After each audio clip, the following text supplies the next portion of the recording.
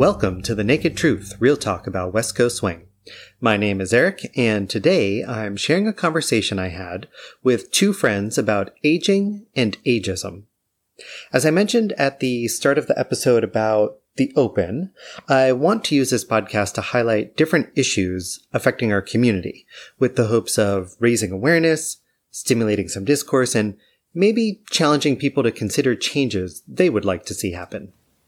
We have always had older dancers in our community, but much of the growth of our dance over the last decade or so has been among younger people. I personally have been around long enough to see the demographics and, as a result, the dynamics of our scene change, and while I'm still on the younger end of the spectrum, even I've noticed that many of my peers are much younger than me. In recent years, I've befriended older dancers, many of whom have become close friends. Personally, I appreciate that many older dancers aren't quite as obsessed with dance and events and competing as some of the younger dancers. Not that that kind of obsession is a bad thing, but when you're always going to events, there isn't much time to enjoy non-dance activities together, and many of my older friends share the same interests in non-dance things that I do. I also, by the way, have many dance friends who are younger than me who also share an interest in non-dance things, but anyway, my point is that I have made friends with both younger and older dancers, and as a result, I've gotten to hear the stories of some of my older friends, their experiences learning, social dancing, and competing in our dance world. Some people may complain about how things just aren't the same anymore, but the friends I've talked with are able to see both the good and the bad in the way things have changed over time. I asked two such friends to sit down with me to talk about their experiences as older dancers who have been dancing for a while. The first, many of you already know from a previous episode of The Naked Truth, Mr. Tom Paderno. Tom is a Bay Area dancer who currently lives in Sacramento, and he has been actively dancing, DJing, and judging for almost 30 years. He won the Open Jack and Jill at the US Open in 1994 with Kelly Buckwalter, now Casanova. He helped found, promote, and run Boogie by the Bay in its early years, and he continues to be active in the scene, serving as a judge, DJ, and all-around supporter of the community. He has been a great friend and mentor to me in running Mission City Swing. He's on our board, and I'm proud to call him a close friend of mine. He is smart, wise, funny, full of good vibes and good humor, and he's just an all-around good guy on top of being a great dancer. My other guest is also a wonderful person and friend, Ms. Gail Jacobson, no relation. Gail lives here in Minneapolis and has been dancing and competing for many years. She is active here in the Twin Cities. She serves on the board of the local swing dance club, the Twin Cities Rebels, and she frequently travels around the country to various events. She competes in both the advanced and masters divisions, and she is a joy to dance with. She too is smart, fun, down-to-earth, and very thoughtful. So I invited the two of them to talk about what it's like to get older in our community and some of the challenges they face as older dancers. We talked about physical limitations, facing expectations, what it's like to compete at their age, and what communities and events can do to help create an environment that is more welcoming and inclusive of older dancers. I know many of you listening will relate to their stories, and hopefully many of you listening who are younger will appreciate what they have to say. I know I certainly did. So here now is my conversation with Gail and Tom.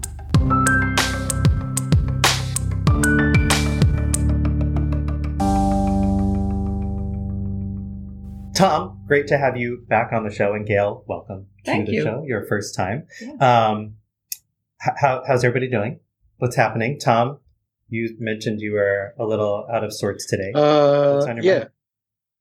Yeah, a little out of sorts today, and but what, we could start off happy by asking how Gail is. I don't know.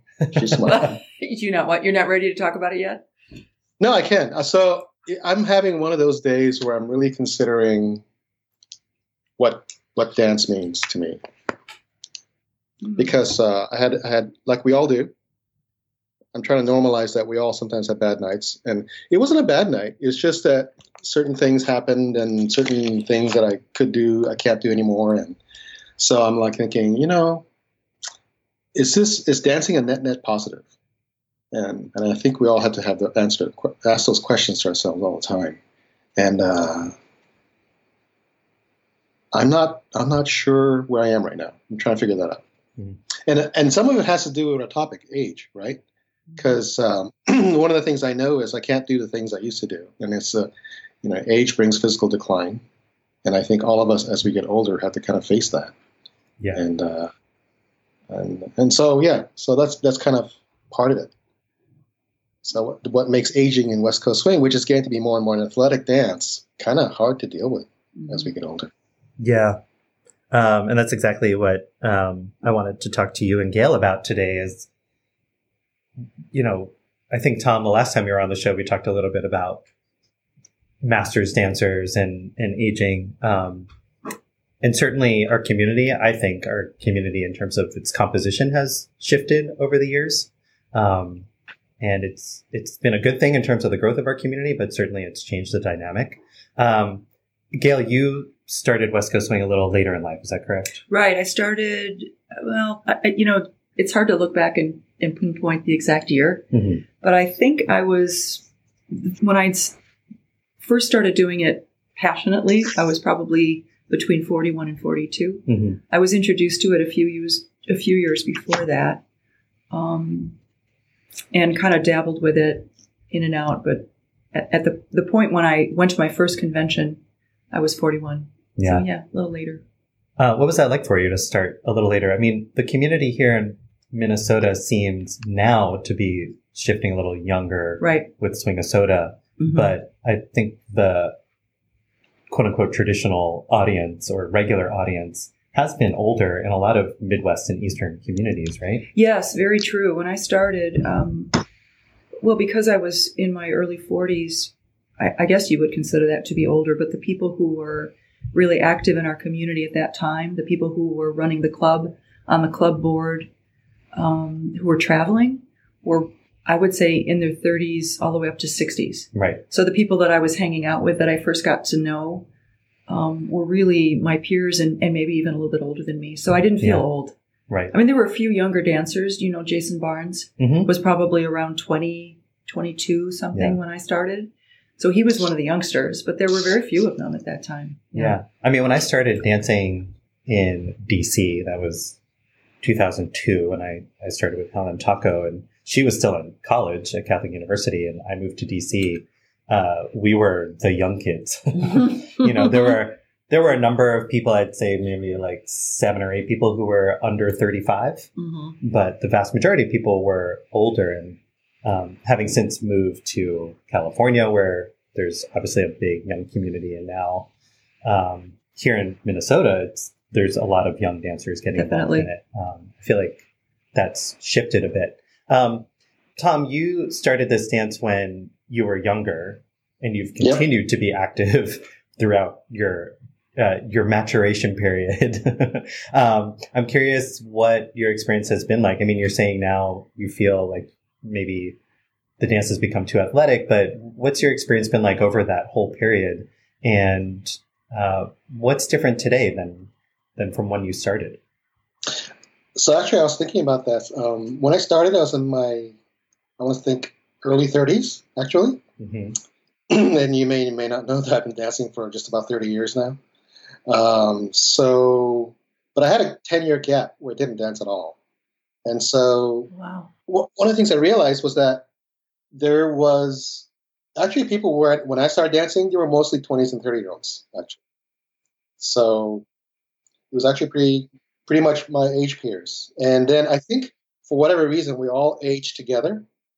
And the dance moved out of San Francisco, moved to the suburbs, and they got much older. And it really, the young crowd really only has started in the last, I would say, 10, 15 years again. So it's kind of waxed and waned. So definitely the folks who I started with, my age cohort, there aren't that many of us around. Although there are a few, like a handful, like 5 or 6 people in the Bay Area altogether now. Mm-hmm. Why do you think they disappeared? Life, just like I did, right? I did a startup that took 7 years of my life. But other people had kids, and they got married and moved to the suburbs, but there's dancing. There's this whole thing that happened. And I did the metronome for a long time. But once that died out, when everybody moved to the suburbs, because they didn't want to come to the city, right, it took a while for the suburbs to kind of rise in the Bay Area with 2 left feet, really, at first. And then later on, more recently, WNYMCS, DYMS, etc. Right. Yeah, it's been my experience that the dance skews either really young or much older, because there's that period where people get into relationships or focus on their career or have kids that they disappear and then they come back to it later in life. Yeah, we've seen a lot of that with the Rebels lately. Yeah. We've seen a lot of couples coming in, in their 50s, and maybe they're not quite empty nesters, or maybe they're on the edge, or they are, and their kids have gone off to school and they're looking for something fun to do together. And they may have danced in the past, or they may have not. Yeah. That's pretty common. So, as I kind of alluded to earlier, as the community has grown and expanded, it strikes me that a lot of the growth has been with a younger demographic. I think that's certainly true from my experience in Europe, but even here in the US. So, MCS, or Swing a Soda here in the Twin Cities, has really brought in a lot of young dancers. And a lot of those young dancers, I think, are the ones who are going to events and competing a lot. On the one hand, what's that? And older. Yeah. I think there's a lot of the folks who are retired or come advanced in age and have a lot of money and have the time to travel. There's definitely a cohort that goes around the country and hits pretty much a lot of major events, for sure. Yeah. Regionally and nationally. I think that it's both the kids that, maybe don't have the income yet, but they're sharing rooms with 6 or 7 kids in a room. And then there's the older couples that have money and they can just afford to have their own room or share with one person, but they have the income to go regularly. I think you're right, Tom. Yeah. Yeah. It does strike me that some events skew towards one or the other. Right. So I think of an event like events like Capital or Boogie that have a good mix of ages. They have a lot of offerings for masters. They have a lot of masters attendees. And then you have other events like Jack and Jill-A-Rama or Wild Wild Westy that I think skew younger. Not that they don't have any older competitors or attendees, but they certainly skew that way. Swingtacular. Swingtacular, right, would be another one that skews younger. I'm curious to hear from both of you, given this shift in demographics, and both of you have been dancing for a while, do you think it's changed the dynamic of, say, events, since we're talking about it? Do you feel like the event experience has changed for you? And granted, you've both been aging. I've been aging too. I'm now almost at the point where you started dancing, and I'm past the point where you started dancing. I was actually thinking about that today. I was thinking about how old you are, and you're kind of on the cusp of it. Yes. But yeah, has it changed the dynamic of our dance and our dance community? Well, I can say I might have a surprising answer for you, but I personally think that the emphasis on competition and the fact that it almost feels like you're left out of or I feel like sometimes like I'm left out of the convention experience if I don't compete has affected my experience more than aging. I don't know how you feel about that, Tom. I mean, I definitely have thoughts about aging in the community. My experience is a little bit all over the place. I really love interacting with the younger dancers, and I think it's really fun. And the only times that I really feel old are when I become self-conscious and think about my own, think about how people might feel looking at me or dancing with me. I don't necessarily feel old. I mean, unless, obviously, Tom, there's things that we can't do. And if someone asks me to squat, I can't because I have an artificial knee. So, that's a consequence of aging. But in terms of my experience dancing at events, I think the times when I feel old are when like I said, I think about how other people are viewing me and how a younger person might feel uncomfortable dancing with someone who might be as old as their grandmother. But when I don't think about those things and I just go and ask someone to dance, I just don't think about it. So I don't know if that's a surprising answer, but. No, I think that makes sense. And I think, Tom, I don't know if it was on the show, but I think you and I have talked about just how we kind of set our expectations and how that affects our experience. So, like you said, if you are conscious of the fact that you are older than the people you're dancing with, it's going to affect your experience with that. Whereas if you just go and say, well, it's another person I'm dancing with, then you go and do it. What about for you, Tom? Has it changed your experience at all? Yeah, actually, I enjoy the younger skewing conventions very much. I think that part of the shift for me was that understanding that it really is not for me, honestly. Why not? Well, because kind of like Gail was saying, I'm not as much of a participant as much anymore. I'm observant more. And so I end up sitting, talking to people, or even not in the convention in the main ballroom, way more than I ever used to in the past. Like in the past, I would get in there pretty much within a half an hour to opening and stay till it closed, literally. And I'd bring 4 to 5 T-shirts down with me, or go to the room to change throughout the whole thing. And you would not find me outside of the ballroom, or outside the dance floor even. But now I'm standing off a lot, sitting in the 3rd or 4th row, hiding and just watching, which is also enjoyable. But I'm reminded of like when I used to talk to Annie about how she kept dancing until Annie Hirsch, for those who don't know, how she kept dancing like she did until her mid 70s, and she said she wants to be around young people because they give her energy, and she sees the older people around her and how they stop doing young things like swing dancing, and she feels that it made them older. And the fact that she kept associating with young people, doing active things, kept her younger for as long as she and Jack were dancing, which is pretty amazing when you think about the kind of things they were doing. Same with Carlito. I'll bet if you ask Carlito, he'll tell you that being around young people makes him feel young. And we're all doing that for our mental health. Now, how we participate in that has changed, definitely. Definitely. And that's how it's changed for me. So why do you find yourself now hiding in the 3rd row? Well, I've gotten pickier and pickier with music as I've gotten older, and as I'm a DJ, there's some music it just doesn't move me, and I think one of my dance handicaps is that I'm very much driven by the music, and if I don't enjoy the song, I'm not gonna have a good time. Right. And I know it makes me. Other people have told me that I'm snobby that way. And I come across as snobby because I'll sit a lot of dances. But for me, for better or for worse, music drives me more than anything else, which is actually probably a bad thing for a social dance, but that's the way I feel about it now. So if you enjoy the music, are you out there dancing as much as you were? Yep. Yeah, like when we had those Ruby Lair and John Lindo DJ battles. Every once in a while, I know Victor hits a groove that I really like, or other DJs that are around the Bay Area, when they hit a groove, I'm on the floor the whole time. Yeah. But it really depends. I'm really music dependent. And I know that variety is the essence of things.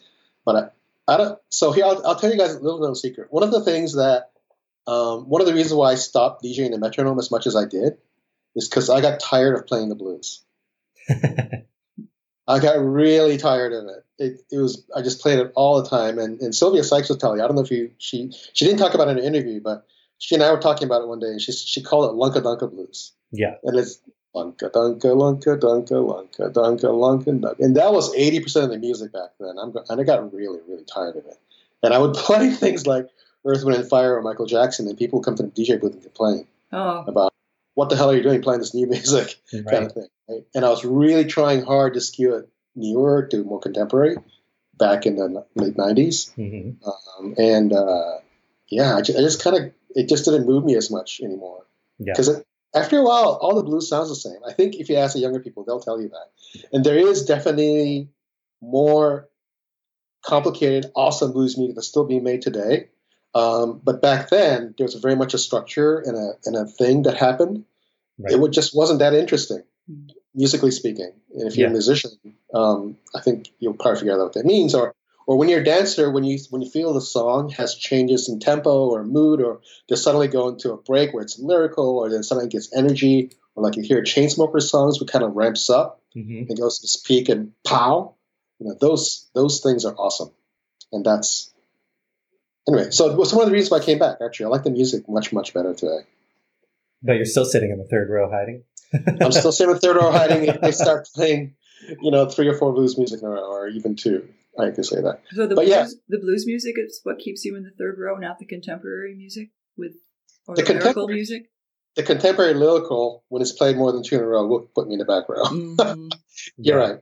But there are times when I'm super tired, and the late night groove is so awesome. Yeah. So I hear you. What am I saying here? I'm as much of a music snob as you are. And there was a night at an event not that long ago where I call it Thunka Thunka, so similar to Lunka Dunka, but the Thunka Thunka Blues. And I'm an advocate of playing the blues, and I'm often trying to convince others that blues is worth dancing to. It is hard when it's a night of Thunka Thunka Blues, because even I, like you said, I'm bored with it.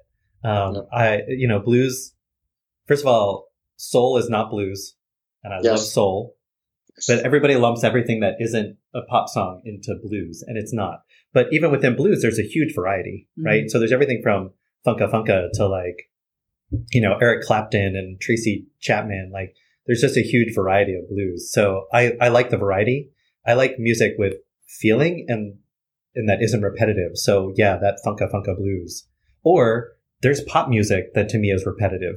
Lots of it. And it's just a rhythm that's over and over and over. And that bores me too. So it's not again, I'm a music snob, so I'm very picky, but any music for me that's repetitive will keep me off the dance floor. Yep.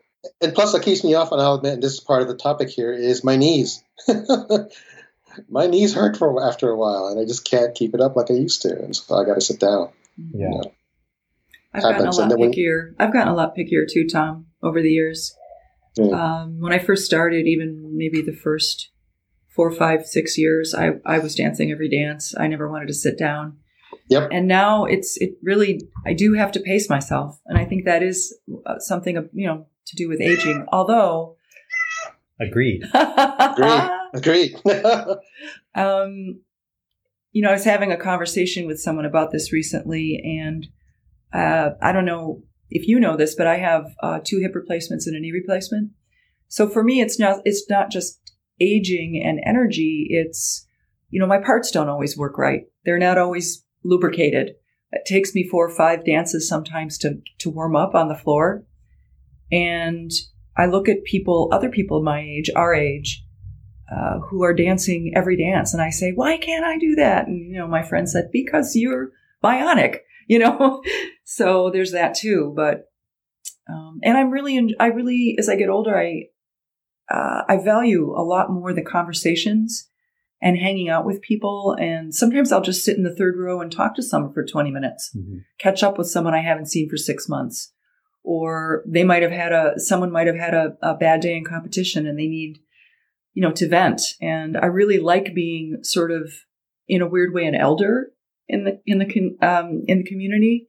I see my role as changing a little bit so that I can, help support people who might want to talk about their day or might want to talk about family issues. Sometimes they're younger, sometimes they're the same age. Everybody struggles with that stuff, So I like that. I like it too, because I wouldn't have met my girlfriend if you weren't playing my role. I wasn't I? Yep, she was having a rough time, and you told her to dance with me to feel better. So Thank you. You're welcome. It's public now. Right. Oh my. Yeah. So both of you have mentioned that the dance has gotten a little more athletic, and you both have physical challenges that might limit what you can do. How much does that actually affect you when you're social dancing? How much are you cognizant of it, or does it actually come up in a dance that either your partner asks something of you or you feel limited in your abilities? Go, Tom. I feel limited, actually. Also because I have a spine issue where I don't have calf muscles anymore, so it's harder for me to use my lower body to support followers. Mm-hmm. So I can't support leverage moves. So that makes it a little more difficult, especially because the floor work is getting really super important for expressiveness for the advanced followers or the champion ones, right? So that gets harder. I can still do it, but technically it's just more difficult because I don't have the size, frankly. I'm not a big guy, or the muscles to make sure I stay balanced, and so that's harder. But at the same time, I really like a lot of it. We don't just stand there anymore. We actually move around and move our bodies and contort and do fun things, which is pretty dang cool, I think. Mm-hmm. So it's good and bad. And you notice it more with the advanced followers? Yes, Mm-hmm. yes. And the beginners who will probably try to pull me over. Likely unintentionally, I hope. Funny. Yeah. What about you, Gail? Well, I haven't been able to squat or go down to the floor since 2005 when I had my knee replacement. And that's always been challenging for me. I mean, there's lots of things that I'd like to be able to do. And we've got purring cats here. That's so funny. I can hear the cat purring over. Can you really? Yeah. Yes, I can. Funny. I can hear it through my headphones, so it must be loud. I think Eric's got one on each side of him. Well, no, you did for a while. This is a cat-tastic episode. Yeah. Yeah, it does affect my self-esteem, I guess, on the floor sometimes. There's many times that I'll start dancing with someone, especially if they're younger, or I know that they're at least in advanced or higher. Not the pros don't do this, but I would say sometimes advanced and all-star guys. And I think because we could be having a good dance and they could be feeling a good connection, and I'm very musical, and I've been told that they might try something. And I do, it worries me sometimes. There are times when I'll avoid dancing with certain people because I'm afraid that I'm going to be asked to do something I can't do. But usually if it happens, it's not too much of a problem. I'll say, oh, I can't do that. Or, I can't squat. I have a fake knee. And then it'll be, oh, okay, fine. And then they usually will ask me, is there anything else that I should be aware of? Is there anything else, and I'll say, oh, no, that's fine. That's all. So that's my experience. Do you ever tell people in advance? If I know followers will sometimes preemptively tell their leader, like, oh, I have a shoulder issue or I have a knee issue. The only time I've done it, I think, is if I'm competing in advanced. If I get a leader that I don't know, I'll tell them, I can't squat, or I'm not really great at one-footed turns. But that's it. Right. That's the only time. Otherwise, in a social dance, you usually have time. There's not the sort of the feeling of anxiety that produces a little bit more stress in the body and makes people rush and not maybe check in with their partner as much. Does that make sense? Or trying to show off. Yeah. Like people in competition are trying to show off. Right. They're trying to do the higher difficulty to show what they can do, both leaders and followers. Mm-hmm. It's interesting you mentioned that, Tom, because I'm also not a big guy. Like, I'm tall, but I used to be even thinner and scrawnier, if that's even possible. And despite, I've had knee issues over the years, even when I was like first starting this dance, that I've been cognizant, like regardless of age, of these followers who are more athletic and want to do more athletic things, and of them trying things. Like, honestly, I think it's kept me from asking people to dance because I feel like they want to do those things and I can't deliver, and I don't want to give somebody a bad dance. I don't want to disappoint somebody. Interesting. Right. Yep. I've worked on, like, I remember when I did my routine with Yenny and we had like a couple of physical moves in it, and how I hit the gym a little more. Like, I tried to work on it just to be able to do that, and how it helped for a little while with my social dancing because I felt more confident doing those leveraged moves or knowing how to. But yeah, I can imagine that if you have weak legs or a bad back or a bad knee or what have you, that you'd only be more mindful of that or more cognizant of it. Well, and there's only I go to the gym, there's only a certain amount of things you can do. Right. But that's a problem that can't be fixed by gaining more muscle, you know? So you really do have to accept it and then just form your dance around it. Mm-hmm. Yeah. So you mentioned competing and what that experience is like. Mm-hmm. Have you felt any sort of bias against you for your age, either when you're drawing people, or have you felt like judges have been biased against your age? I personally haven't felt any bias. but I know women my age and in my age group, in the master's group, that have, and talk about it quite openly, and describe situations that are, frankly, sometimes shocking. It's hard for me to be shocked, but when I hear things, sometimes I just stand there with my mouth open. I can't believe someone would act that way. I don't compete in advanced very often, mostly because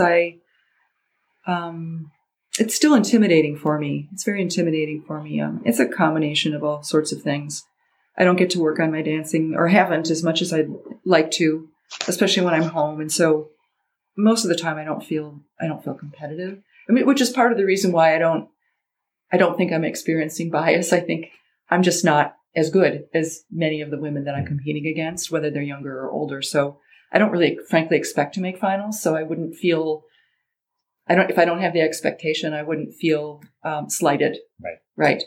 But I do know other women my age who are really good dancers, women who are in novice, intermediate, advanced, all different levels at All-Star who've experienced it, ageism. And I see it more as an observer. I can see it, and it's disturbing. Yeah. What about you, Tom? You've recently jumped back into a little bit of competing.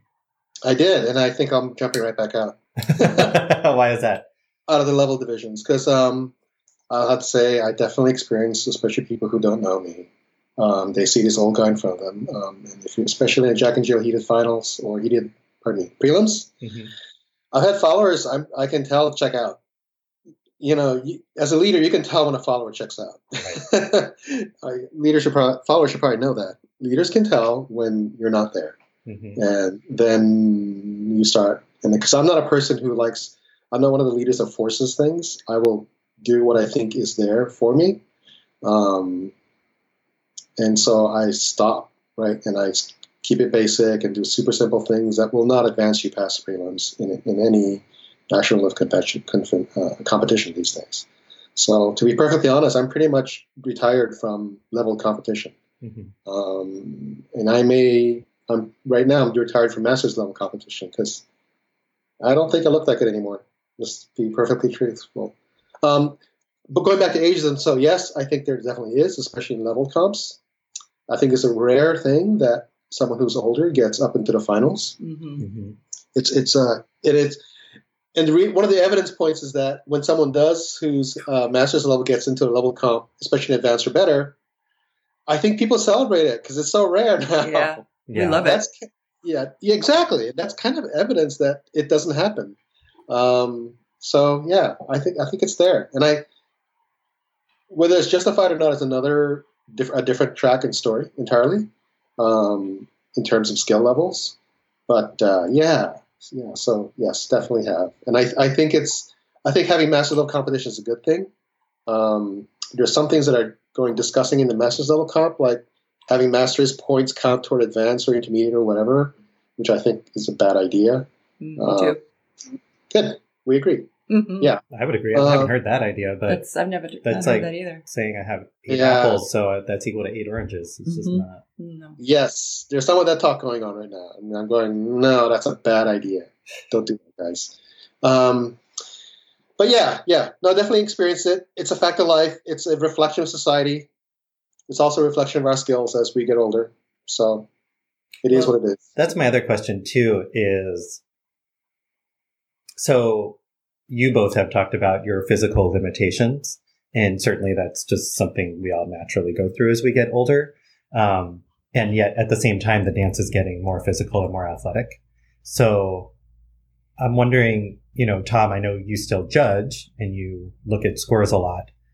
You said older dancers don't tend to make finals, but how much of that is ageism and how much of that is those people are just more limited and can't do some of the other things that people can do? And how much of it is just a reflection of the values of our dance right now, where physicality is valued more than, say, subtle musicality or that footwork. That older dancers can do, but isn't getting rewarded because it's not given as much credit?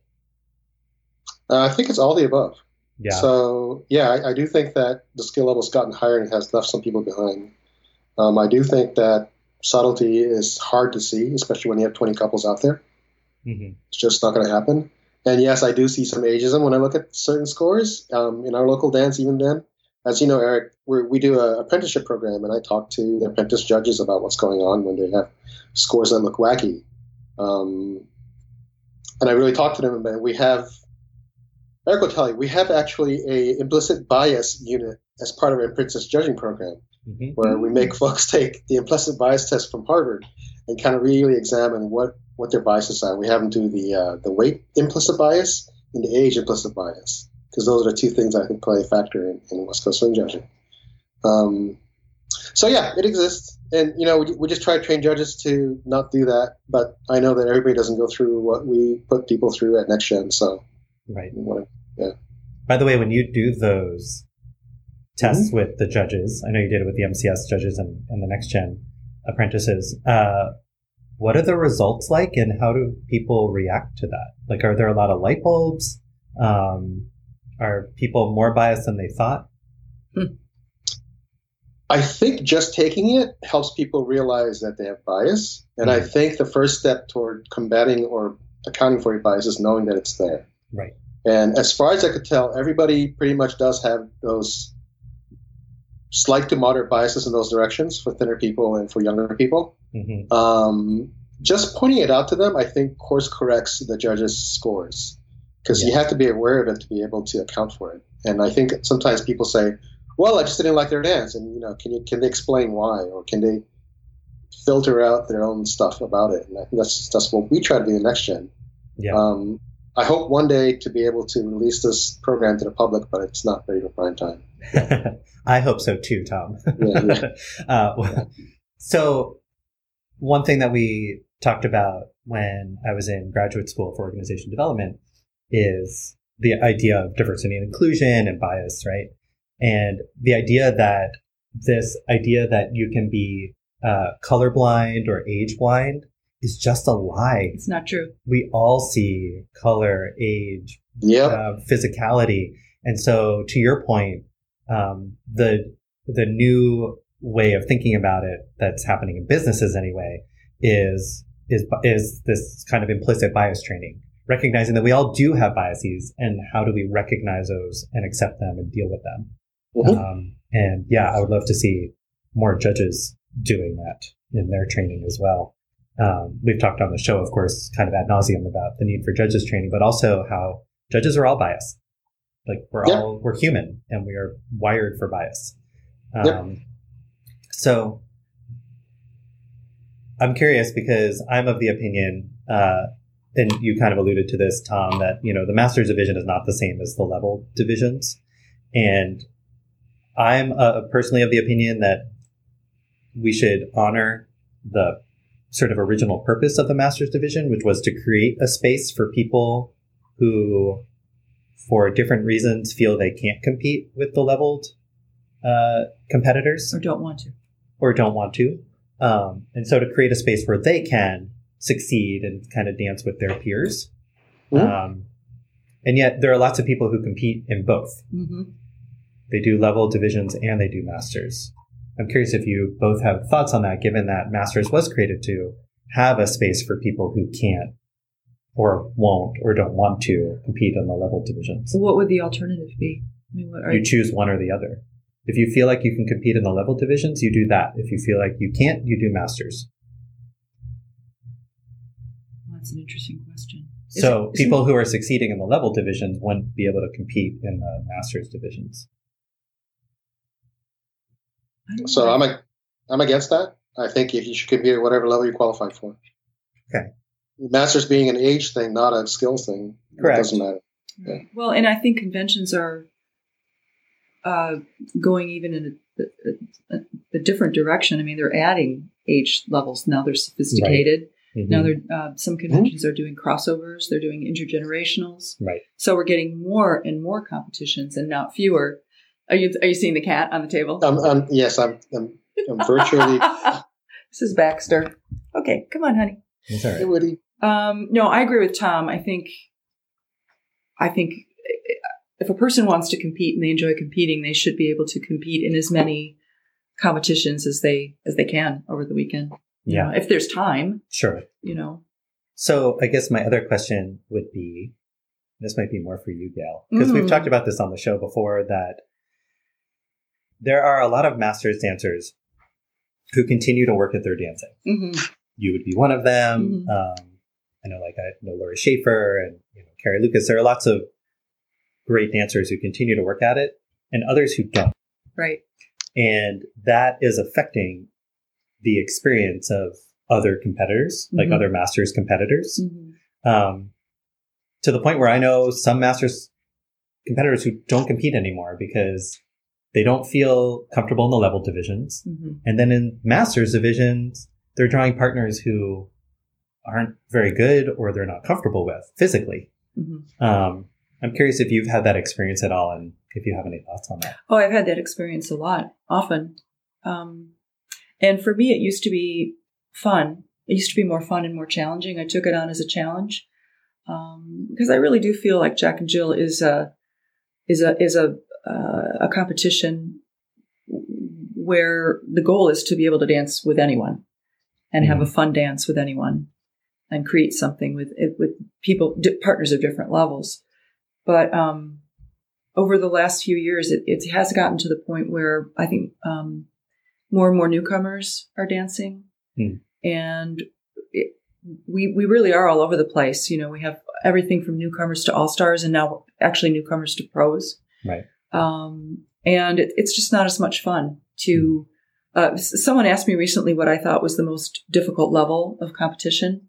And I said masters, because you could have... Your first dance could be with a newcomer who has had one lesson, and your next dance could be with a pro. Right. And it's I think it just gets discouraging not to know that, not to even feel like you could really have a fun dance that you can, it's. I mean, for me, it's gotten to the point where it's just not fun anymore, and I've expressed that to you. It's not fun to sit out either. I don't know about you, Tom, but I find that when I don't compete in an event, I feel a little lost. Like I don't quite know what to do with myself. I'm working on it. So one thing that occurs to me that is kind of what I was thinking of earlier when I said some people don't keep up with their dance. I feel like that's a problem with this ageism bias. So for instance, both of you mentioned people, or Tom, you specifically said, people you draw in competition and you just see them kind of check out, right?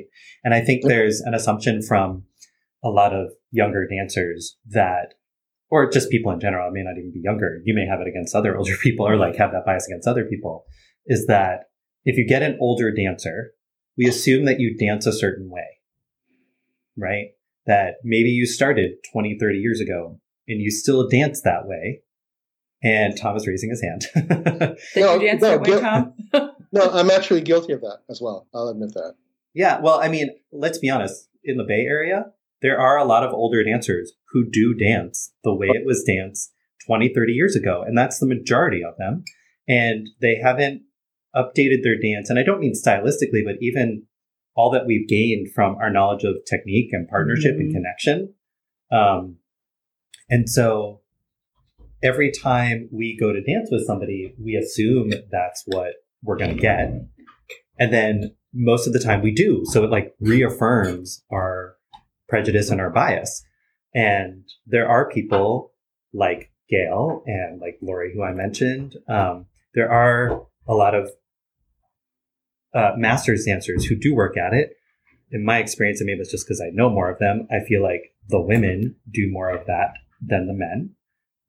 Deborah confirmed that when she said she and Robert did a master's seminar at Capitol, and there were like 3 leads and all the rest were women, like 20 women and 3 leads.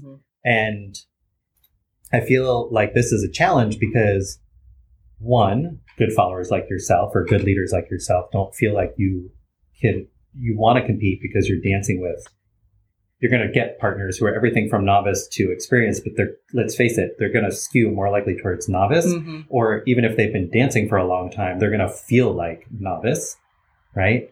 And then it affects our broader community because we assume that they're going to feel like that, and then most of the time they do. So I feel like it's affecting the experience of masters dancers, and it's affecting the bias towards masters dancers. Well, and the other thing about masters is that all of the women, all of the follows, and I'm sure, Tom, maybe you've heard this, or you talk to the follows, you talk to leads about this too. Like, we all know in any given competition, there might be 3 advanced leads, 1 or 2 all-star leads, and a couple of intermediate leads. And that's the pool of people who are going to place. Right. So we all know who is going to be in the top 5 before it's even done. I think that's pretty much a given. It's just like a rotating, like maybe one person might get first place one weekend and third place the next weekend and fourth place, depending on who they draw. So that's discouraging too, because you want to have a fair shot, and as a person who's working on their dancing, you'd like to have a shot. But, if you don't get one of those people, and maybe that's true at other levels too, I don't know. Well, to some extent, I feel like with every level, if you know the competitors, you can kind of predict who's going to make finals going. Maybe it's the same thing at every level. But I think there isn't as wide of a range as you have in Masters. No, you don't have newcomer to all-star in the same competition. Yeah. Right. What's your feeling about that, Tom? I mean, you are somebody who has continued to study the dance. You laugh, but I've danced with you. I love dancing with you. Thank you for saying that. It's true. And you do work at it. Like, you're in workshops and you're going to intensives. Yeah, I do try to work at it when I have the time and the physical ability. But yeah, I actually feel for the Masters followers. I agree with you, Gail. I think there's a lot of male leads that just don't work at it or rest on their laurels. Mm-hmm. It's really too bad, and I think I'm not sure why. I think it's because as leaders, we know that if we can lead stuff for about a minute and a half, we're good. Honestly, seriously. Mm-hmm. But I think as followers, you have to be ready to follow the variety of stuff you guys have to get from all these different leads. So I think it's far more dependent as a follower on technique and being able to connect and all this other stuff. So I think it's technically more demanding on followers. Mm-hmm. So I think followers who want to have a good dance, I think work at it, because the more you work at it, the better you get. I think leads, you can get to a point where you lead, 12 patterns well and you're done. That would be great, Tom. 5 patterns, maybe? I don't know. Even 5 would be great. Well, sometimes I feel that way, yeah. But I also feel like, and I had this feeling watching the finals at Boogie, that because followers are continuing to work on their dance and their ability to infuse the dance with musicality, if leaders aren't working on their skills, they're not responsive to that. Mm-hmm. And it shows. Yeah, they kind of stand there or they shut the follower down. And I'm not judging the contest, but I can see when that happens, when the follower throws an idea out there and the leader's just like moving on to the next thing, or they don't know how to react to it. And so I feel like if leaders want to be more successful, having the patterns is no longer enough, because followers are learning how to interject and how to throw ideas out there. So yeah, I would agree. And the opposite does work, that you have some leaders who think they know their 12 patterns and will use every single one of them. Right. And I see them shut down really good followers. And that's a tragedy to me too. Mm-hmm. When I see the follower shut down as a judge, I go, oh, that's too bad. Right. Last year at 5280 after Masters finals, I was lucky to have been in finals. It was a spotlight and I went to sit down and Deborah was judging. And she came over and walked in front of me. And as she passed me, she put her hand on my knee and she said, all the followers were amazing. All the leaders need to go back to class. I think that's true in a lot of cases. Mm-hmm. I remember distinctly at Boogie, because Boogie had such a great lineup of good followers and Masters, really good followers. And the leaders, either the pairings weren't right or the leaders weren't keeping up.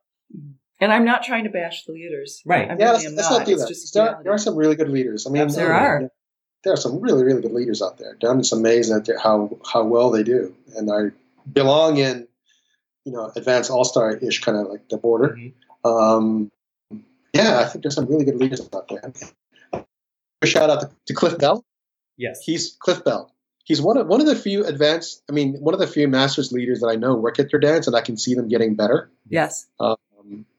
He's one of the few that I know of in the West Coast. But I'm digging into my head and thinking, it's hard to see anybody. Well, no, there's some leaders out there. I don't know their names that are still working at it as well. But when I look at the followers, when I'm watching contests, definitely followers are working harder than leaders are. That's for sure. There's more growth in what the followers are doing. Yes. I would agree with that. I would too. I mean, I'm right there with you. How about the leveling of masters? Boo. Well, that's one of my questions is like, what is the talk in the masters community? And I know leveling of competitions is one of them. Because it takes care of the thing we were just talking about, the disparate levels that you might get in a masters level contest, right? Sure. Right. If you have levels, then there's less of that going on. Yes. That's true. My feeling about it is, and granted, I'm not a masters competitor, so one might say I have no right to say anything at all, but I don't think it's a bad idea in principle, right? To your point, like, let's separate out the levels. I think in a practical way, it's not going to work. There are too few events that have a critical mass of masters dancers. Mm-hmm. So for instance, if we separate out, say, I don't know, upper level and lower level, just as a basic, like we have whatever, novice and then open masters. Mm-hmm. How many guys are going to be in the open masters? That's the problem. It's the leaders, not the followers. There's always going to be tons have like of followers. 3 or 4 guys who qualify for that. Mm-hmm. Or you have guys who are going to compete in the novice level, quickly earn points and move up to open, in which case you're watering it down again all over. Mm-hmm. And that even assumes that you have enough for 2 levels, right? Like if you have 3 couples in one level, does that count? Or are they going to get points? I think it's hit and miss. I mean, I was at Meet Me in St. Louis this year for the first time. Great event, by the way. Mm-hmm. And I was surprised. They had a novice masters and an open masters. And then in the open masters, I know I was kind of expecting, there was going to be 20 women and 6 or 7 men. No, there were probably, I think we were even. I think there were 12 and 12 or 13 and 13. And it was great. But then at another event, it could be completely different, right. So I don't know. Well, the other argument is if we have more levels, it will draw more people out because there are a lot of people who don't compete because they either don't want to compete against people who are better than them or people who are not as good as them. So leveling it may draw more people out to compete. Mm-hmm. Of course, then you have the whole big meta conversation of do we want to encourage more competition? Well, that wouldn't be more competition. It would be more, you mean splitting it? Or having it. Yeah, if you split it and get more people to compete, is it putting more of an emphasis on competition? That's just a different question. Tom, what are your thoughts on splitting the levels? I'm against it. Why is that? I'm on the forums of being against it because it's an age category, not a skill category. And let's just I'm with you, Tom. Kind of face it. And I know that why do you compete? If you compete to get, I kind of had this whole thread in Masters stuff. If you compete to get medals or trophies in first place, then Masters is the wrong place for that because it is about creating a peer group that then can have fun and compete, and every once in a while get accolades. It's not about prizes or points or anything like that. Right. I said, I think the thing I said was I try to look for trophies in the smiles of my followers, and I think that's what we should do rather than looking for trophies at the end of the day. Right, but the reality is there are still many Masters dancers who are very competitive. Yes. And it is the only place that they compete. They don't compete in the levels, and it's very important for them. Yes. So maybe there needs to be a place for them, to thrive. It's called level competitions. Okay. Well, then we get back to all the other challenges and biases that happen there, right? Right. Yep. So for them to stand out, they have to not only do well, but overcome all the challenges and disadvantages that they might have going into that contest. Yeah, and there are pro basketball players who are 7'4", and there are pro basketball players who are 5'10". Yes, true. It's just again, we already have a small number of masters making finals in the skill divisions. Okay. Yeah, I'm not in favor of splitting it. I think it's fun and I've been beat by novice dancers. I mean, I have not made finals. In instances, and novice dancers have, and good for them. I don't begrudge them that. I mean, of course I want to be out there, but I think it's great. So why not? It's Jack and Jill is not just about the skill that you're dancing at. It's how you connect with your partner. It's how you create the energy with someone and how you dance to to music at that time and how you're judged in a group among other people. So it's not, it's not necessarily like the all-star dancer is definitely going to win. And that's what's fun about it. Mm-hmm. Yeah, agreed. And so, you got to take the good with the bad. You got to take the fact that you might get somebody it's the first competition, like I have more than once, to all the way to I might draw Lorene Baldovi one day. If I'm incredibly lucky. Right. But that's part of the mix, and I accept that as part of the thing if I do enter. So have either of you seen reverse bias where, I mean, we have in our community a predilection for the show. And sometimes there's in some ways it's kind of, when it happens, I almost feel like it's patronizing, but like to see an older person being groovy or exciting, even if their technique isn't good, right? And people are like, oh yeah, you go, even though I feel like it's supporting them, but also because, well, they're old. And so because they're older and they're being groovy or sexy or whatever, we give them extra kudos. Does that make sense? Well, we might give them attention and kudos, but I think most of the time it's not, the scores don't reward them. My feeling is judges don't reward that. So no, I don't see that. Do you see that? I don't know. I'm just curious if either of you have. I think it's fun. I think it's entertaining, and I think I love it. But entertaining gets rewarded in our competitions these days. I don't think. Well, I'm not going to comment on that because I'm not sure what I want to say. What about you, Tom? Have you seen it? Either from a judge's perspective? Yeah. Yes, definitely. I take it back. I think it hasn't happened in a major way where an older person will get a break because of that. They might get more cheers from the crowd, but I don't think I really see any results. Yeah. I'd agree with that. That was my question. I don't know if it does. I just threw it to you too. Yeah, I don't think I've seen that in results. I've seen it in crowds for sure. Yeah.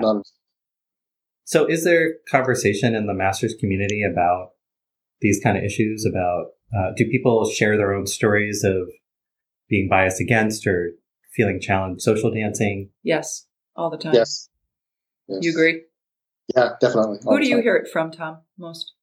Actually, I hear mostly from Masters followers who I think, unfortunately, probably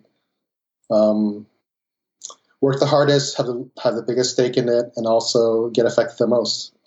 That's kind of how it is, unfortunately. And also even social dancing. I think a lot of the Masters followers are sitting by the sidelines more than, an equal dancer of equal ability who's younger than that Masters is going to get asked to dance, not the Masters follower. It's just, and that goes to the whole other bias of attractiveness. And we are, especially in the United States, very much a youth-oriented culture. In the U.S. and Asia, it's kind of that way. Maybe in Europe too. I don't know. I'm not as familiar. But I think that's the function of it. And I was thinking about this interview. Why is it that attractive young women get to be much better dancers so quickly? Because more people ask them to dance. Right. Exactly. Why do they ask them to dance?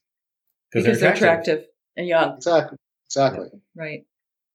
Well, I see that. I see younger women who might not be as skilled get asked to dance over women who are. And I think there's an assumption there. You asked me earlier if I felt that there was ageism, and I think my answer might have sort of implied that I don't feel that there is, but I do. And I think for me, it occurs during social dancing at events, not so much at home because people know me in the community and they know that I can dance. But I don't know if you've had this experience, Tom. I'm sure you have. I'll ask a younger dancer to dance, and they'll give me a look. Sometimes it's sort of not necessarily where they're looking me up and down, not that obvious, but they might, and they don't really roll their eyes, but it might be sort of a less than enthusiastic yes, a sure, And so, and I used to feel intimidated by that, but now I don't anymore because I know that I have a certain level of competence and skill. So we'll get out on the floor and we start dancing and they start smiling. And the more we dance, the more they smile and they start laughing and we'll start having fun. And that's what happens more than anything else. I think that initial sort of uncertainty about whether, do I really want to dance with you? Can you really, you know what I mean? Where a younger person might not have that or feel that. It might be just, sure, let's go. Do you experience that, Tom? Oh yeah, I think I've talked about it on the show before. Yeah. And in fact, I'm off, and I was going to say, even last night I got turned down by a younger attractive dancer, kind of like around the thread, who just didn't know that I'm capable. And she was also new. Not a big deal. I was doing one of these things where I go around the room and just ask people in a row. Mm-hmm. So I do that all the time. So yeah, you get turned down because you're an older guy, and they go, I don't know, I don't know about this, and they say I don't like not this song or whatever, and I keep moving. So yes, it still happens, and absolutely, totally, all the time. Yeah, well, I do wonder again how much of the bias is like age-driven versus the association of age with competence or a way of dancing. So is there any conversation among the masters dancers about improving, how to improve, how to stay current? I mean, I'm not a master's dancer, but I've been dancing long enough that even I've had to work with teachers on updating my dance or staying on top of the latest trends. Well, all the follows that I speak with regularly are working on their dancing. Yeah. A lot of them more than I am. I mean, I'm thinking Mindy Halliday, Adela Sue, certainly Carrie, Lori works on her dancing all the time. Yeah. Kelly Robinson from Denver. I mean, I can think of many, many more, but I can't remember their names all right now, you know. They're all working on their dancing. We all talk about the workshops that we go to, the intensives that we go to, the private lessons that we're taking. I mean, I think a lot of it is unfortunately dependent on money. Right. You know, some people earn more money than others do. Some are retired and have a fixed income. Some people like me are lucky enough to have had an inheritance. So, you know, just to one degree or another, people are intentionally working on their dancing or wanting to or trying to get, you know, take advantage of the experiences where they can. And again, more the follows than the leads. But then I don't talk to the leads as much. I think I just, you know, we have that circle of women that we hang out, the Masters women, which I love. What about you, Tom? I'm not plugged into the Masters leaders community, so I don't know what my contemporaries do. Mm-hmm. I just know overall that leaders overall work less. One. And two, what was the question? Is there talk among the Masters Senior community moment. about getting better and improving and staying current and up to date? Oh. At the national level, there's a handful. At the regional level, I would say rare. Yeah. And yeah, there's still Masters level guys who are definitely working at it. But you'll see them at the open floor doing routines and stuff like that. Mm-hmm. I find the economic argument interesting because, and I know it depends, but there are, yes, some people who have more disposable income than others, but there are plenty of people who have the money to go to an event and book their own hotel room and pay the competition fees, but they're not going to the workshops or taking a private lesson. Yeah, true. Right? So I understand that is a limitation for some people. Myself included right now. Like, I'm not going to as many events because I don't have the money right now. But, so I understand that, but I also see, and maybe this is just my own experience, but in my experience, younger people have more of a drive and more investment in getting better in general. Like, again, all the Masters women you mentioned, I love dancing with and are great dancers because they've made the investment. But I don't see that as widespread as I do with the younger dancers. Yep. I think, frankly, as the older you get, you don't want to go 8 to a room anymore. Right. And you're not willing to make it a priority where your financial incentives are just not there for it. So, well, I would, of the women that are in my circle, I would say most of us share at least 3 to a room, sometimes 4. So we're not spending lots of money on hotel rooms. Yeah. And you are putting it towards private lessons. Yeah. Yes. And workshops. And that's my choice. I take local workshops and intensives. When I'm on the road, I would prefer to stay up till 5 in the morning and social dance, then, you know, get up and do workshops. Yeah. I sort of apportion my energy that way. it's all about social dancing. Mm-hmm. And then if there's any energy left, it might be a comp or a private. But workshops, occasionally. I find that in the group workshops, especially the all-level workshops, if I'm looking at working on technique, it's great, but they're mostly leader-centered. Right. Yeah, they always have been, and I think they still are to an extent. So is there anything that either of you would like to see done differently that would raise the level of dancing in masters? And again, if people just want to social dance and they're having fun, I don't see a need for them to get better. But I ask the question because, one, it's affecting the experience of masters competitors like yourselves. And two, I do think it contributes to the bias against older dancers. Mm-hmm. So I'm wondering if there's anything to be done to counter that by fostering a little more interest in getting better, or, even if it's just things like having more master's level workshops at events. Mm-hmm. Of course, if people don't want to learn, they're not going to go to them, and then the event's not going to offer it again. Right? So it's like chicken or egg. Well, the couple of master's workshops that I've been to, it's the instructors let anyone come in. Mm-hmm. And maybe that was a function of there not being enough people. Had they just restricted it to masters, that there wouldn't have been enough people to hold the workshop, or there wouldn't have been enough leads. I don't know. Right. I'm not sure. One of the things that just came to mind, and this is not about workshops or social dancing. Do you remember when they used to have the rule that you had to be intermediate or above to compete in masters? When I was first starting dancing, there was that rule, and I'm wondering what would happen if we went back to something like that, where you had to have a novice point, or you had to, have made finals in novice to be able to compete in masters. I don't know, something like that. It might be an alternative to the leveling. Yeah, it might be.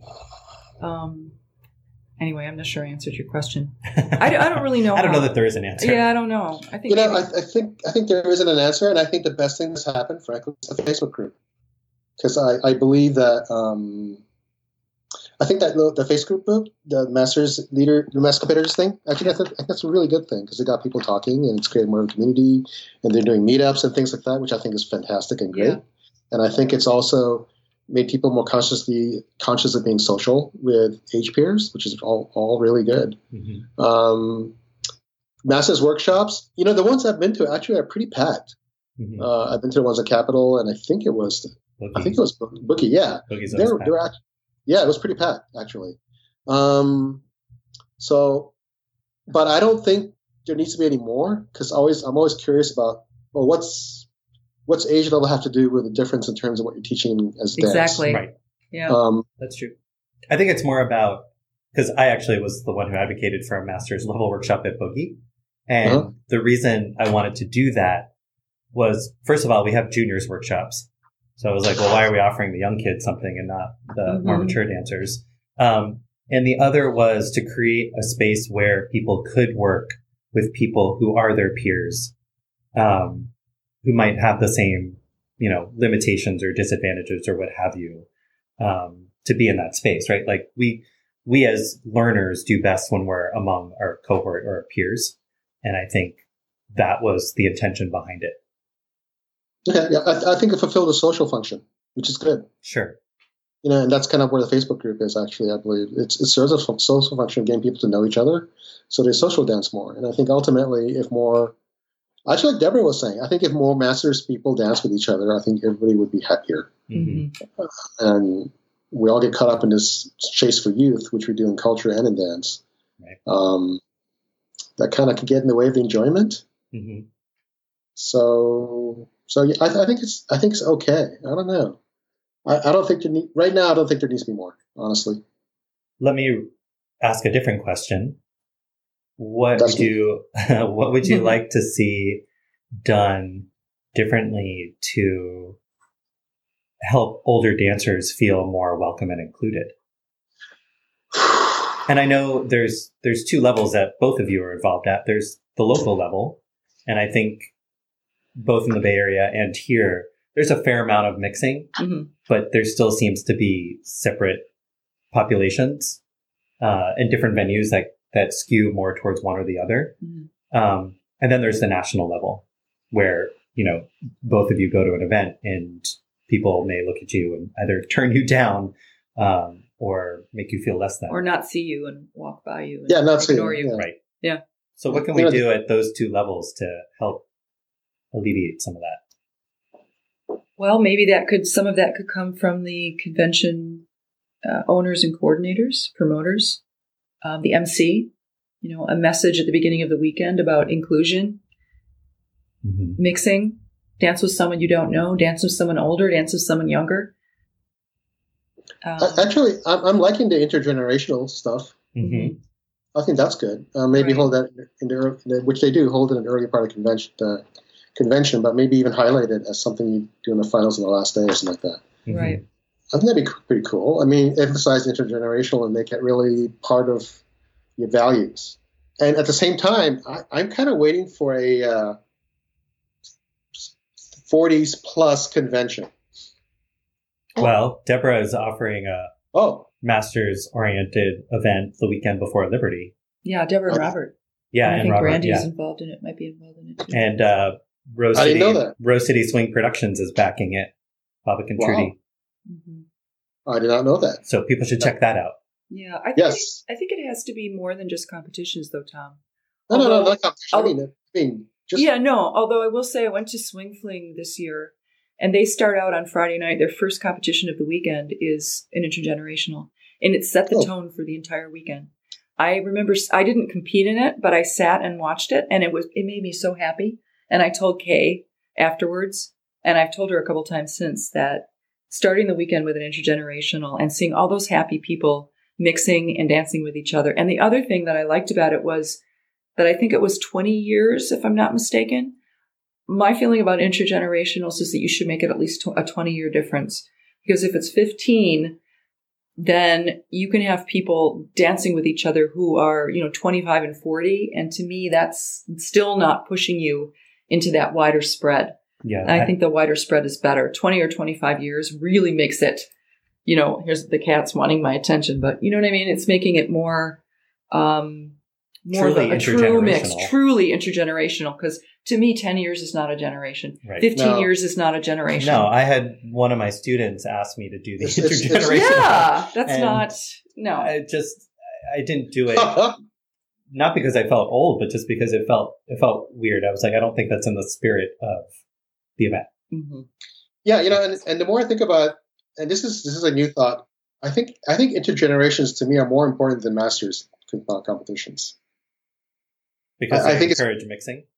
Yeah, because it fosters community. I agree. And one of the things I didn't like about masters was that it kind of separated it, Mm-hmm. and the dark side of that was that it gave somebody something to ignore, which honestly is what's happening, because masters are held every day, and you see a ballroom, and frankly, it's not too many people. It's only their friends that are in the ballroom cheering them on. Right. Even when they squeeze it between other contests, that's when people go and change or go bite or Right. yeah, Exactly. It's just terrible. Which, Exactly.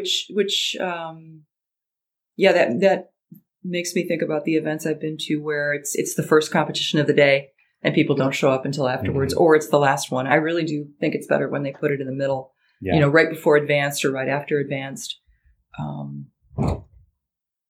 So that's what I would do. I would encourage more traditional dances of one sort or another, whether it's a strictly or Jack and Jill. Jack and Jill is just hard to pull off, but yeah, I'd love to see more of that. I think that would help a lot, actually.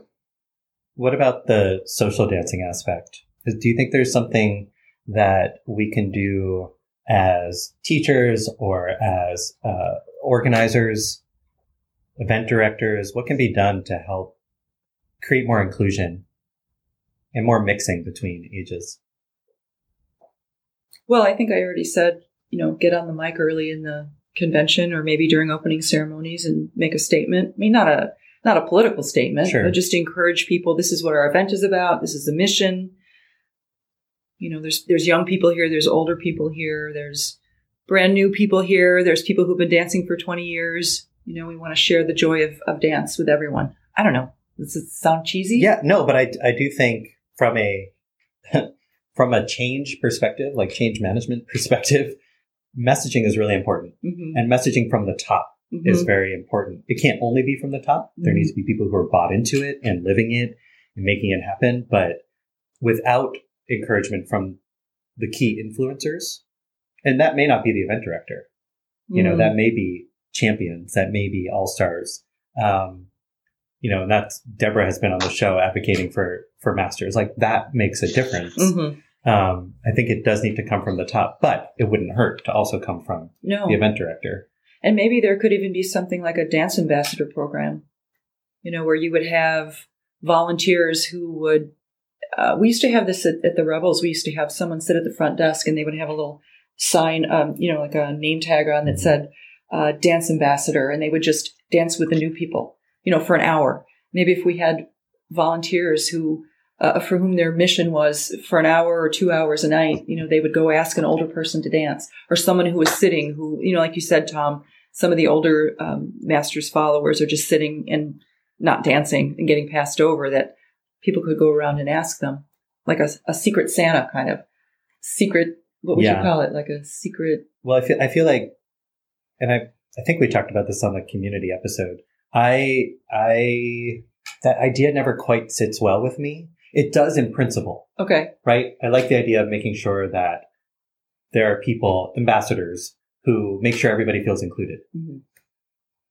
There's two concerns about that. One is, I don't want people, especially if they're wearing a name tag, to feel like they're only getting, like, what if that's the only person who asked them to dance that night? Oh, no. Then they feel like they were asking them only because, not because they wanted to, but because they had to. Right. And the other issue with that, and I haven't seen it play out, so I don't know if this is grounded in reality, but my concern would be that other people feel like they don't have to because that's their job, right? That it's been outsourced to these people, and now I'm not responsible for being mindful of it. They'll get taken care of by the ambassadors. I don't know if that's true, but just I could see that playing out. I guess from a community organizer perspective myself, I'm always interested in how can we motivate, incentivize, reward everyone for mixing with everybody. Mm-hmm. If that makes sense. Yeah. I mean, I think the dance ambassador, and I know people who use that idea with much success. Right. But so I think it can be done. No name tags. I don't know how secret they do it. Is what I would think. I would say. So nobody knows who they are, I mean, at MCS, we talked with the teachers and said, for that first half hour, 45 minutes, go and dance with students. They're not wearing name tags, but one, it's good for them to get to know the students, but also it's just a nice thing to do that the higher level dancers are going and dancing with newbies. So in some ways, that's a variation on the dance ambassador. But yeah, anyway, I am interested in how do we get like everybody to mix. That may be a way to just start creating some sense of inclusion and or model behavior for others. Yeah. If that dance ambassador, name tag or not, is asking an older dancer to dance, that may open the door for other people. Mm-hmm. Like, oh, they see they're having fun together. Cool. Mm-hmm. What about you, Tom? You think a lot about community and mixing. Yeah, the other day I was talking to somebody here in SAC who's also an old-time dancer. We were talking about how when we used to go to Phoenix, we would do a circle dance, where you do a certain set of patterns and you rotate. So pretty much, we do that mixing. At Rebels here. But a structured mixer. You guys do a structured mixer? We do. Oh, every dance. Every dance to do it for at least two songs until most people get around all the way. Yeah, exactly. So everybody dances with everybody at one point in the evening, no matter who they are, right? Right. I think those are good, and we don't do that in the Bay Area, which is kind of unfortunate. I encourage certain promoters to do that, but I was kind of poo-pooed. Well, and the reason being, you encourage me to do things like that. I do tell people to dance with somebody new, and I personally will go dance with the older dancers. But yeah, I've said on the show, I'm not in favor of mandatory fun. So the idea of taking away from social dancing, and there's always people, myself included, who bristle a little at the idea of like, okay, now you're just gonna like a factory, we're just gonna move you down the assembly line and just have you dance with more people. It's not. It's nice in that, like, and I do the ones at Rebels. Mm-hmm. It's nice because I do get to dance with people, but it just feels so manufactured. Yeah. And you're precluding the opportunity for the fun to happen. That's all I'll point out. Yeah. The fact that we don't do it means it won't happen. And because the other reason why that called to mind is because I'm trying to learn how to tango, which is my cross training thing. And the tango venue that I really liked a lot was the one where we did a waterfall, right? Similar thing where you line up and you get randomly drawn, and you kind of do like a bus stop or whatever you call that thing, soul train or whatever you want to call it. Oh, sure. You go down the middle together. You go down the middle together, and then because it's uneven numbers, you always rotate through everybody else.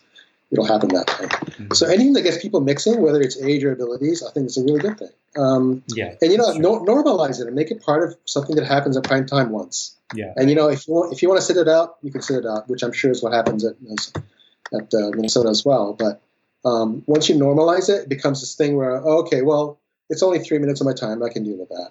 Or you emphasize that this is part of your community building. You can sacrifice one or two songs. Let's go ahead and do it. And because you never know, you might meet somebody you might have a great time with.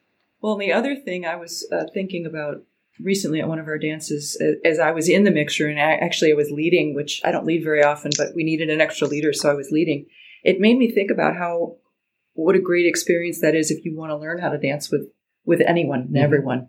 And the thought in my mind was every novice competitor should make sure they dance in a mixer because you're going to get, people of all levels, all ages. I thought what a great training ground. Yeah. So if you want to look at it as a waste of time, or you want to look at it as an opportunity to grow and learn, I mean, you can look at it both ways. Yes. Yep. And your community leaders can set the tone, right? Right. Yeah. And so, yeah. I think it's a good point about normalizing it and just making it, because at the end of the day, culture change is about changing the way we do things on a regular basis. Right. Mm-hmm. And so it has to become normal. It has to become part of just, this is what we do. Well, I want to thank both of you for taking the time to sit with me today and chat about your experiences as more mature dancers in our community, more experienced dancers in our community. I think this is an issue that we need to keep talking about and keep addressing, again, at different levels. So everything from local community up to national events. I'm curious to see where the master's level competition discussion goes in the coming months and years. But I hope people, at least hearing your stories and your perspectives, are a little more mindful of how they're interacting with older dancers. Thanks. Thanks for having me. Glad to have you. We'll have you back again sometime, I'm sure.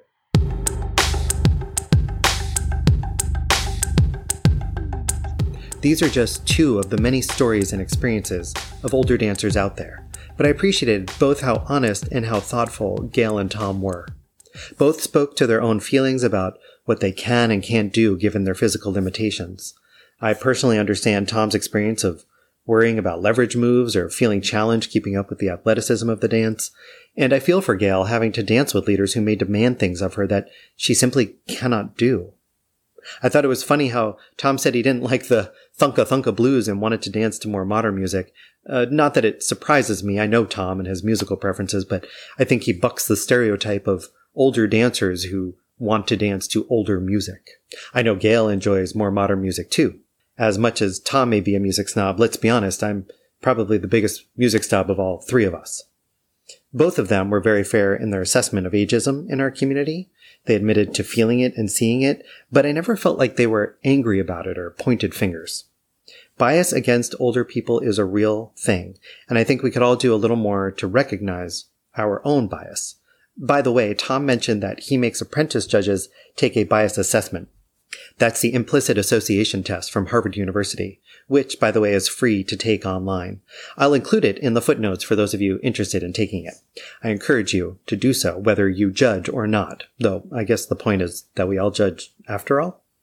Anyway, I really enjoyed talking with both of them, and I hope you all got something out of it, too. I do think that many of us associate older dancers with older dancing, so to speak. But let's be honest, there are dancers of all skill levels in any age category, and there are great dances to be had with people of all ages. Not every dance has to be an athletic feat, and physical limitations don't have to prevent someone from connecting and being musical and having a good time with a partner. And if Gail and Tom are any evidence, there's a wealth of knowledge and experience to be gained from our more mature dancers. They have been around and studied the dance in different times and seen the community grow and evolve over time. They have a perspective that we can only gain over time. I know I've learned a lot from both of them, from talking with them, but also from dancing with them. And yes, I have danced with Tom. He's a lovely leader. But let me ask you, what did you think of Gail and Tom's experiences? What did you take away from the conversation? Have you seen ageism in action at events? What is your local community like, and how are older dancers treated there? What, if anything, does your community do to make older dancers feel welcome and included? And what can you do to be more inclusive of older dancers yourself? Share your thoughts with me and your fellow listeners. You can post a comment on the website, you can respond to our posts on Facebook, or you can share your thoughts in our discussion group on Facebook. You can also email me at thenakedtruthwcs.com or through our Facebook page. To get the latest news, you can like our page on Facebook, subscribe to our weekly email newsletter, follow us on Instagram at thenakedtruthwcs, and where else can you find us? Oh, that's right. We're on Twitter, where I will send out a blast when we have a new episode released. Our Twitter handle is at nakedtruthwcs. If you haven't already, be sure to subscribe to the podcast on Apple Podcasts, Google Podcasts, Spotify, or wherever you listen to podcasts. If you enjoyed this episode, please take a moment to leave us a review on Facebook. And if you're on Apple Podcasts, please rate us and give us a review on Apple Podcasts. Thank you so much for joining us. My name is Eric. My name is Gail. And this is Tom, and that's the Naked Truth.